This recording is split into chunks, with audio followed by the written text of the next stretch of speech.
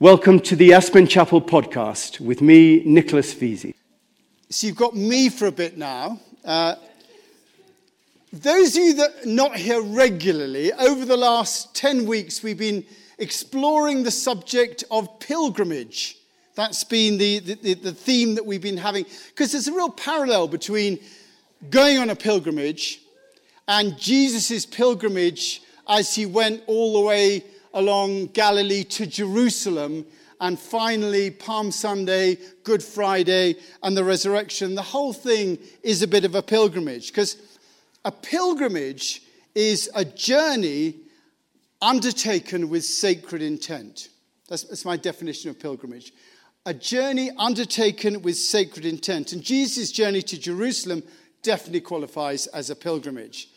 And, we undertake pilgrimages in our lives all the time, whether they be formal, like, walking the Camino or going to Lourdes or whatever it is, or informal, like the journey that you took today to come to church. Is a pilgrimage. You decided you were going to come, you made the journey, and you came to the church.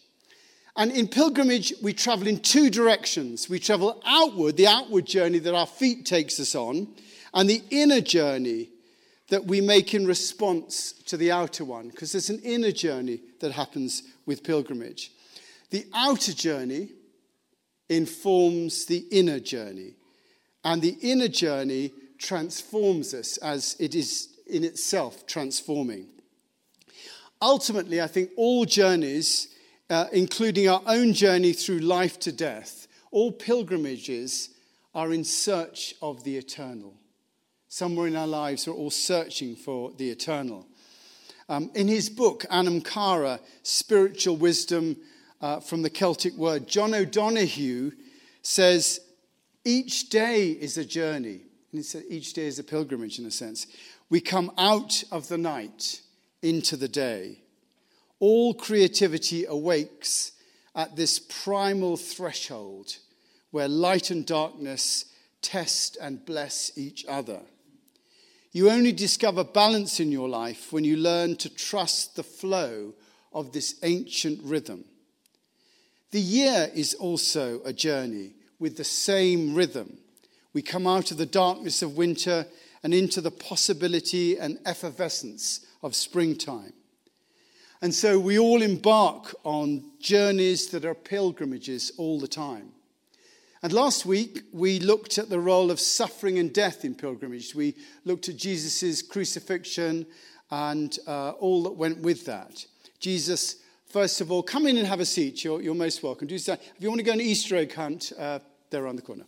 So last week, we looked at the role of suffering and death. Jesus welcoming both the cheers of the crowd on Palm Sunday and the jeers at the crucifixion. And he met them with the same equanimity. There was an equanimity in the way that he did that.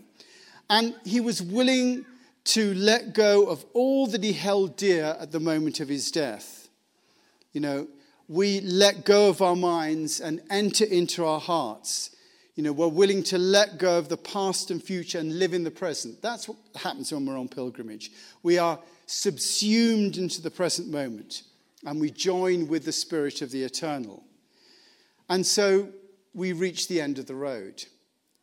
But, as evident in the Christian story, this is not the end of the road, because every pilgrimage has a legacy. The word legacy means the person delegated to. When you have a legacy, you delegate it to somebody else to carry it on. And following Jesus' pilgrimage to Jerusalem, we have the legacy of the resurrection, where Jesus comes back and tells his followers, feed my sheep, which Didi was saying, feed my sheep. However bad the suffering and death were, it wasn't the end.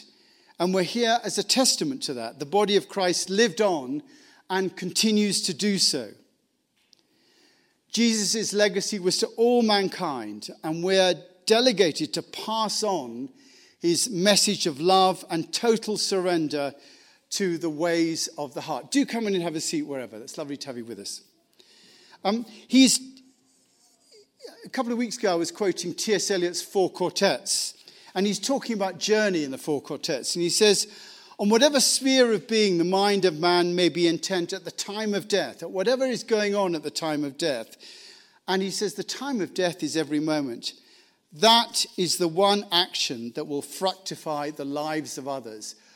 Whatever we do, that's with Jesus, the givingness of love enriched everybody. And through our actions, the lives of others are enriched. And Jesus' one moment at his death was to completely surrender to love, to the ground of all being, to the purpose of the cosmic universe that bore him. And the result of that action was the legacy of love that we have today. He gave his life, and there was a legacy of love. And, despite the churches fighting over the ownership of that legacy, it is love that's the central message that we have received down the generations. That's what's been resurrected from the moment of his death, and we have that legacy here today. That's really what today's about. And my view is that Jesus came to show us the potential of humanity, or as he put it, that we might all have life and have it to the full. And in his death and resurrection, he shows that the efforts that we make in our lives have a legacy too.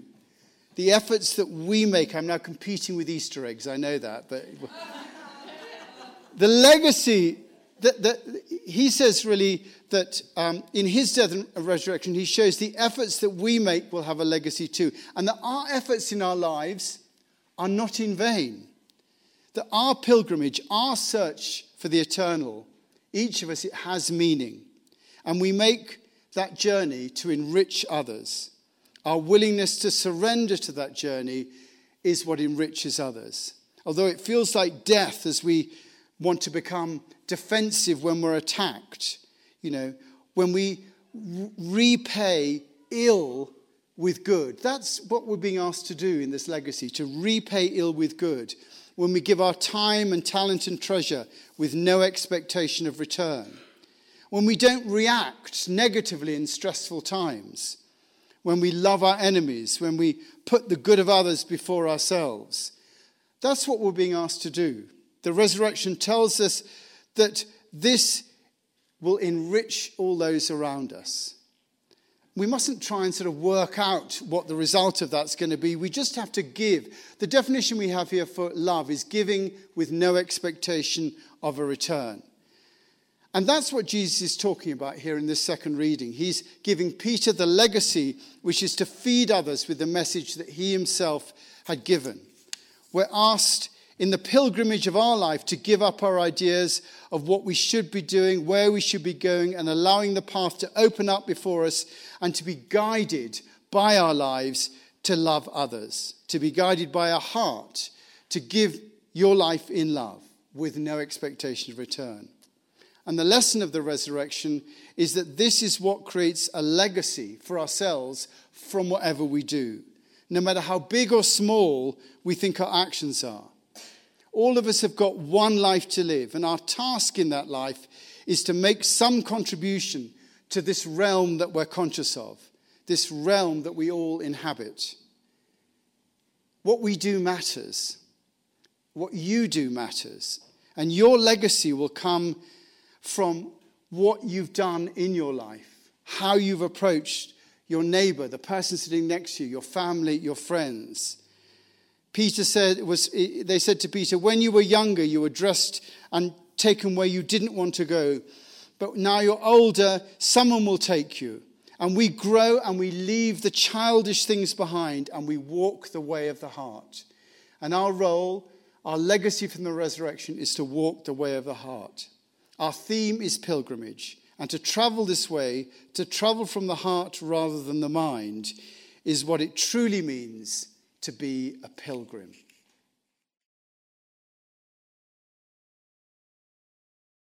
Thanks for listening.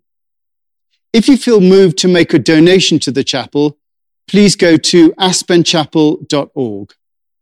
Thank you. And if you'd like to receive these podcasts regularly, subscribe to the Aspen Chapel through Apple, Google Play, YouTube, or any other outlet.